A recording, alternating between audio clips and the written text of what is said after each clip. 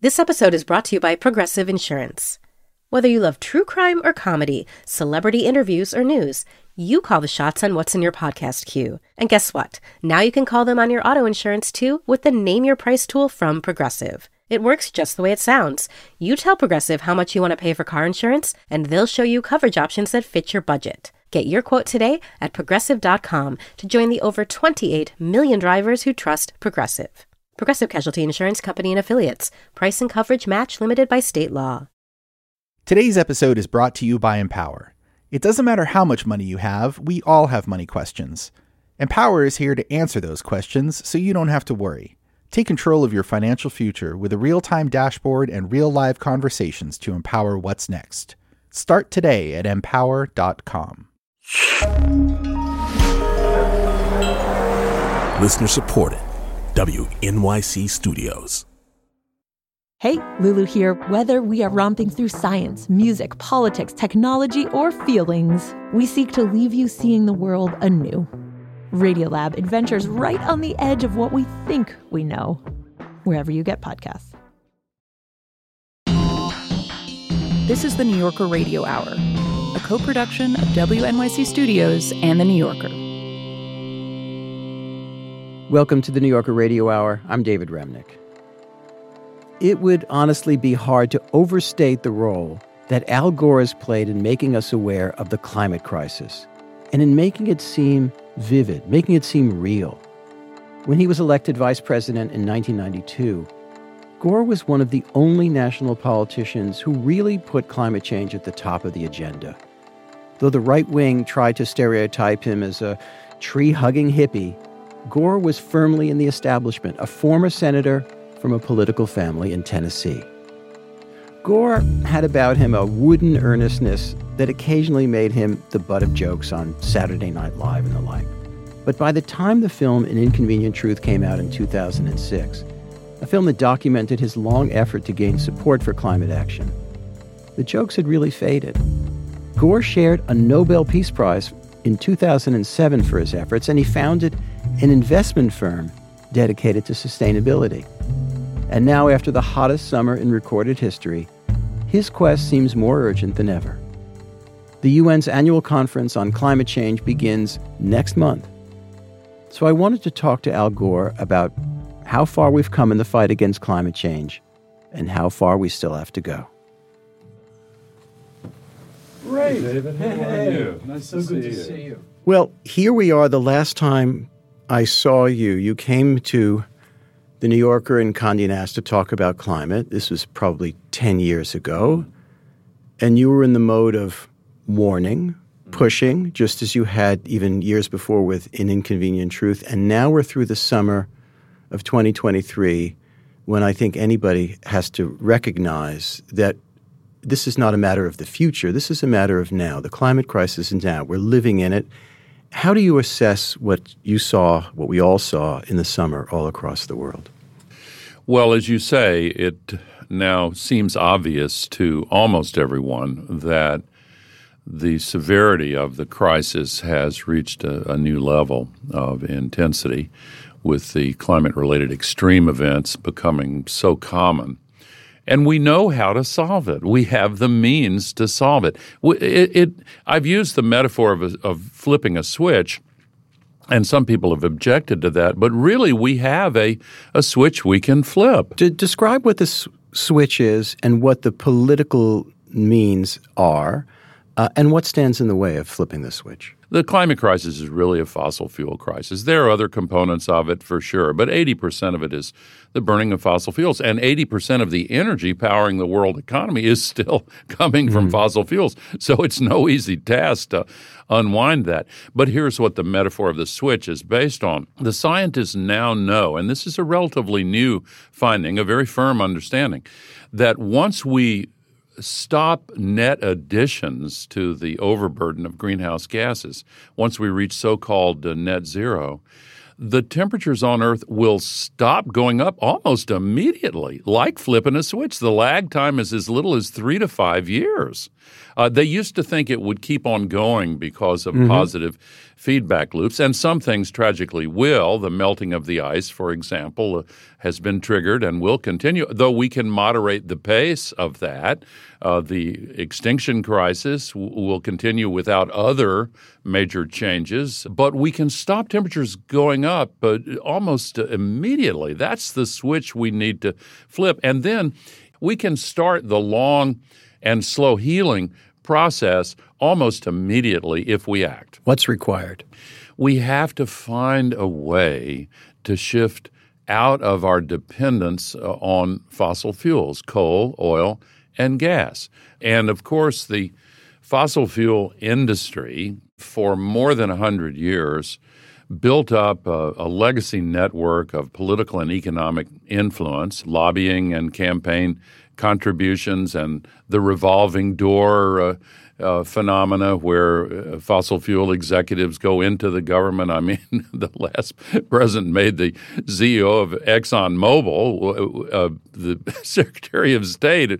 It's almost hard to believe, but that is a symbol of how they have penetrated governments around the world. When ExxonMobil or Chevron put their ads on the air, the purpose is not for a husband and wife to say, "Oh, let's go down to the store and buy some motor oil." Or the purpose is to condition the political space so that they have a continued license to keep producing and selling more and more fossil fuels. Well, you're not only an evangelist for climate change, you also are a politician, a seasoned politician. I'm a recovering politician. You're looking better already. Tell me why. Why is it impossible for politicians not to run on this successfully? What do you counsel politicians, and why is it so hard? It's so hard because the polluters have gained such a degree of control over the processes of self-government. I've often said that in order to solve the climate crisis, we have to pay a lot of attention to the democracy crisis. Our representative democracy is not working very well. You know, when I first went into the Congress in the mid-'70s, I never even had a fundraiser. Now, the average congressman spends at least an average of 5 hours a day on the telephone and at cocktail parties and dinners begging lobbyists for money to finance their campaigns. It seems to me that until alternative energy sources are cheap enough and ubiquitous enough to overcome the price and ubiquity of fossil fuels, you're always going to have a problem. No, Bill McKibben will argue, as you do, I think, that those sources of energy are around, and no matter what you may think of Elon Musk as a matter of character, that electric cars are on their way. Which stage are we in? And you're involved in the investment end of things as well. How far away are we from, in technological terms and financial terms, of being able to overwhelm fossil fuels? Well, we're getting closer and closer. Globally, 88% of all the new electricity generation last year was from renewables, 80% from solar and wind. More money is now going into renewables than to fossil fuels, but the base of fossil fuel generation is so large it continues. That's the number one market for fossil fuels, electricity generation. The second one is the one you touched upon with electric vehicles. And yes, Elon Musk single-handedly advanced the distribution of electric vehicles by 15, 20 years. Really quite a remarkable story. You give him a lot of credit. Oh, of course.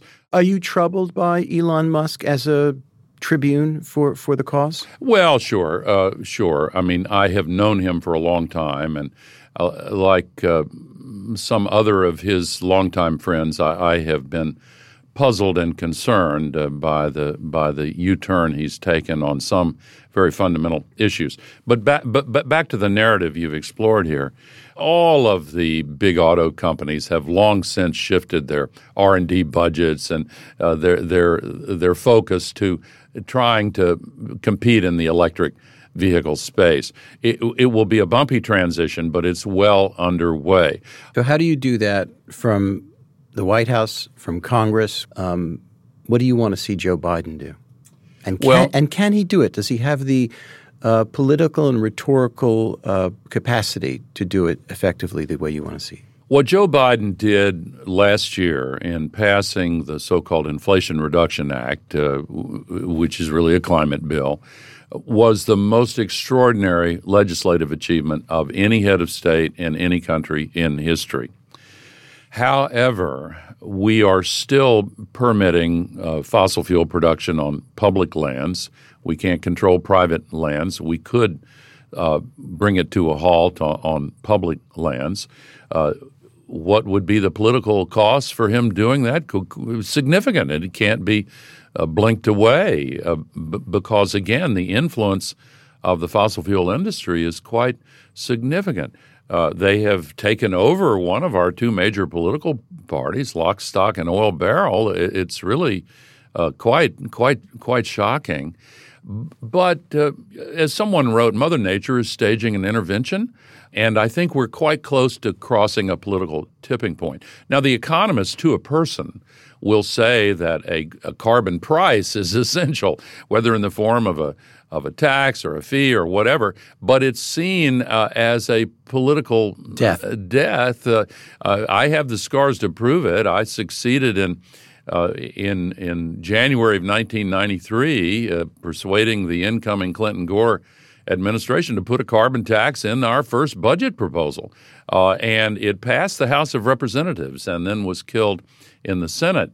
A decade and more later, Barack Obama succeeded in getting a so-called cap and trade, which is an indirect price on carbon, passed by the House, and again it died in the Senate. I think we're close to seeing a carbon tax. Look, at the African Climate Summit, the first ever, the leaders in Africa said we've got to have a carbon tax and we need to devote the money to helping developing countries gain access to private capital markets so they can participate in this clean energy revolution. They've been walled off from it. I'm speaking today with Al Gore Jr., former vice president and a pioneering advocate for climate action. We'll continue in a moment.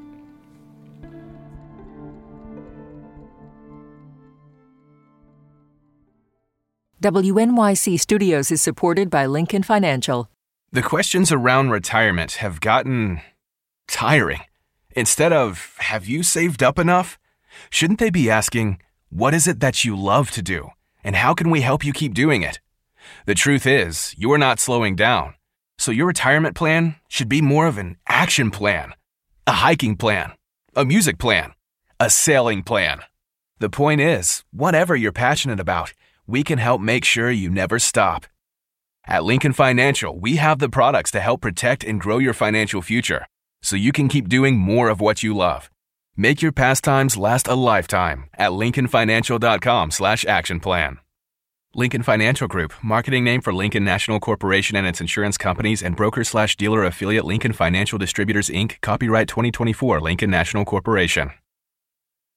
This episode is brought to you by Empower. Can you retire early? Will there be enough money to leave an inheritance? Do you have savings for life's important milestones? If you have money questions, Empower has answers so you don't have to worry. With a real-time dashboard and real live conversations, you can get clarity on your real-life financial goals. Join 18 million Americans and take control of your financial future to empower what's next. Start today at empower.com.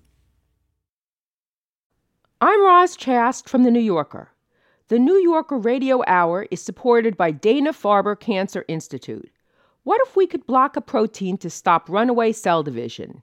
Dana-Farber laid the foundation for CDK4/6 inhibitors, drugs that are increasing the survival rate for many advanced breast cancers. Learn more at danafarber.org/everywhere.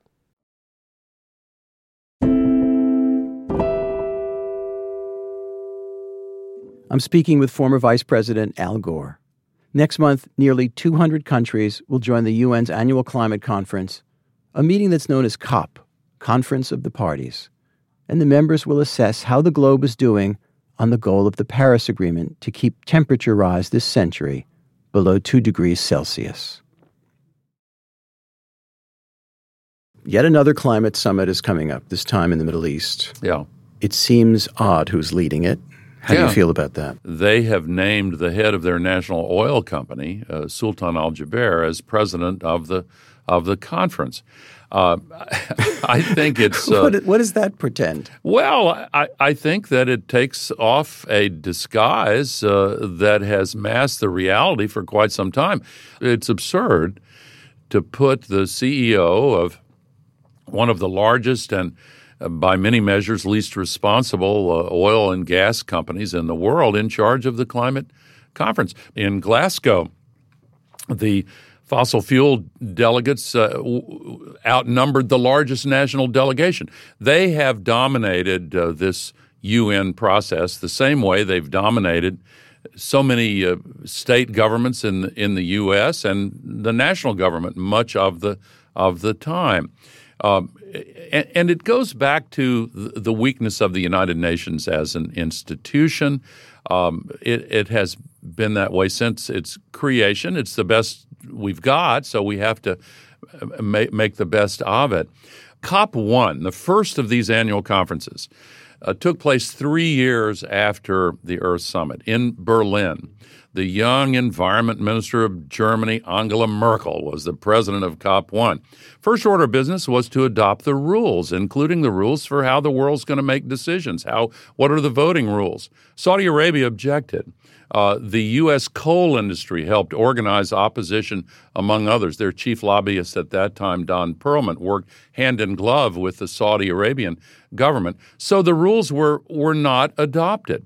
The default procedure was something called consensus, which is the same as unanimity unless the president of the COP recognizes someone who is trying to object. If some Pacific Island nation like Vanuatu is in the back of the vast hall waving his hand, they may not see him. If Saudi Arabia is waving both arms in the front row, then they say, oh, sorry, we don't have permission from this petrostate to act.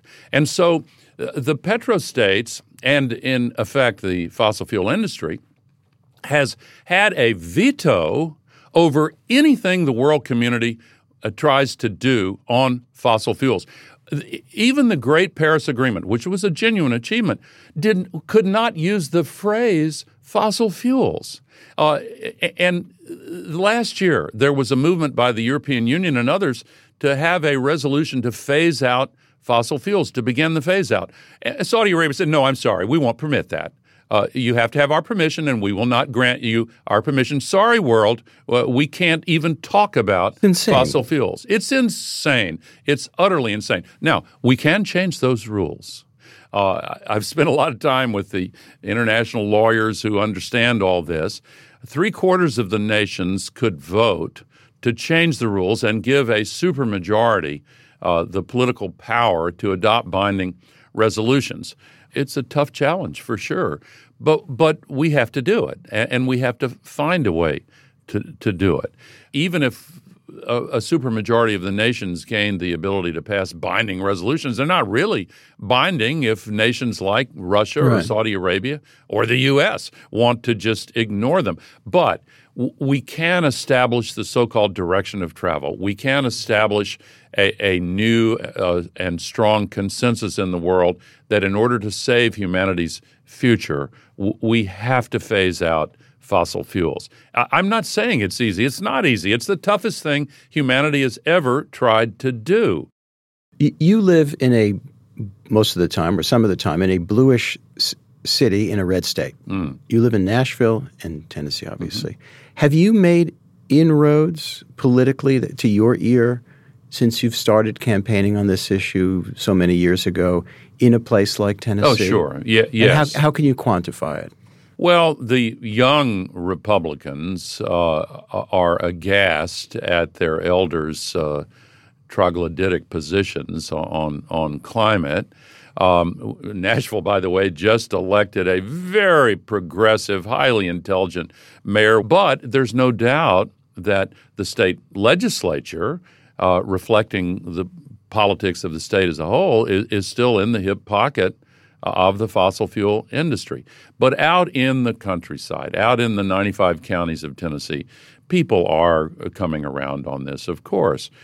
Farmers have seen these incredibly devastating weather events disrupt planting, disrupt harvesting.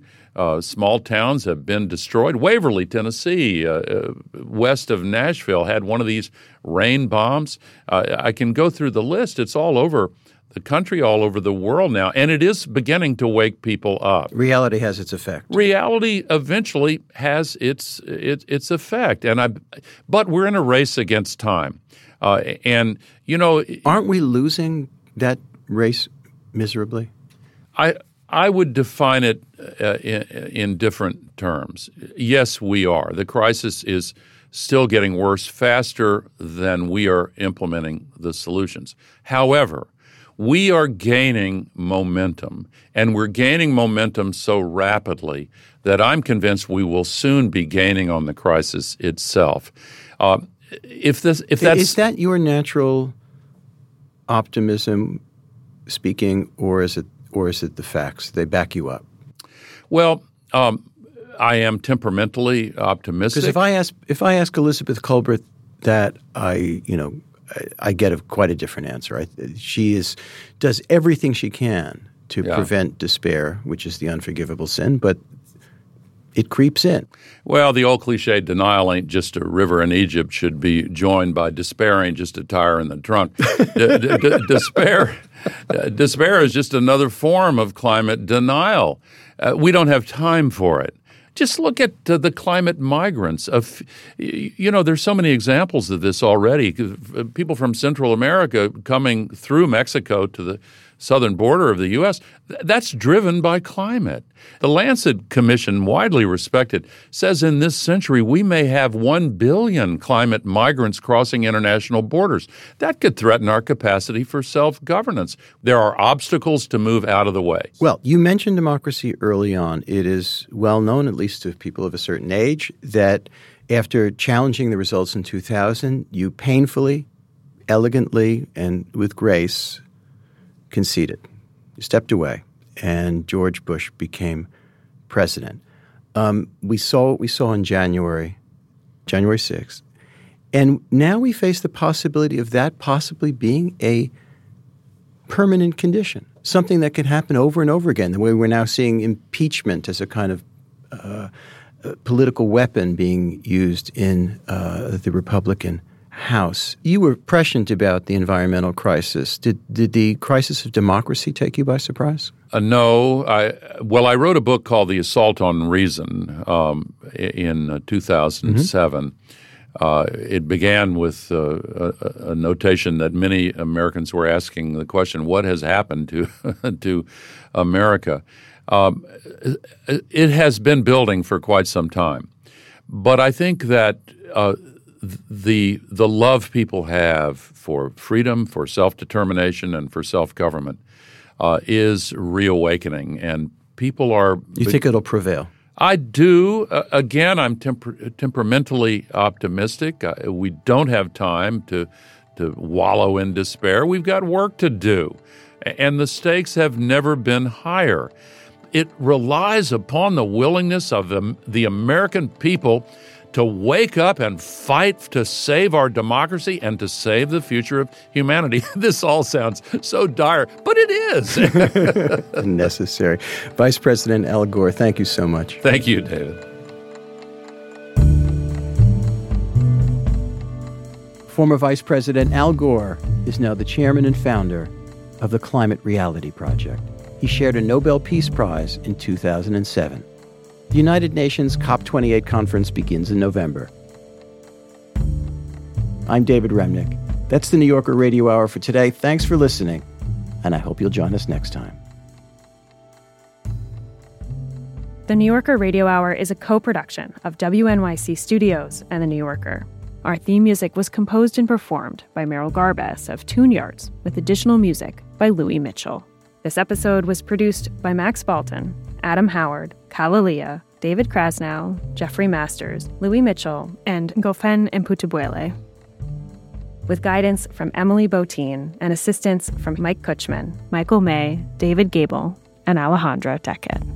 And a special thanks this week to Alana Casanova Burgess. The New Yorker Radio Hour is supported in part by the Chirina Endowment Fund.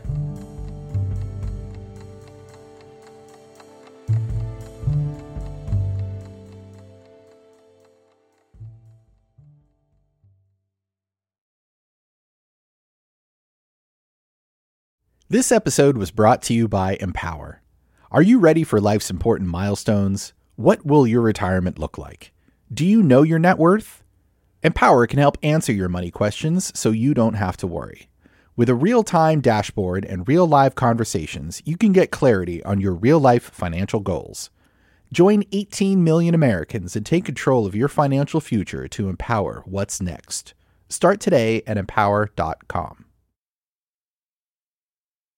WNYC Studios is supported by This is Uncomfortable, a podcast for Marketplace. A lot of people spend a lot of money on things like skincare, fast fashion, and even surgery, all in the name of self-improvement. But as the price of perfection rises, when is it time to call it quits? I'm Rima Jerez, host of This is Uncomfortable, a podcast for Marketplace. This season, we dig deep into the financial trappings of self-care and the real motivations behind our spending choices. Listen to This is Uncomfortable wherever you get your podcasts.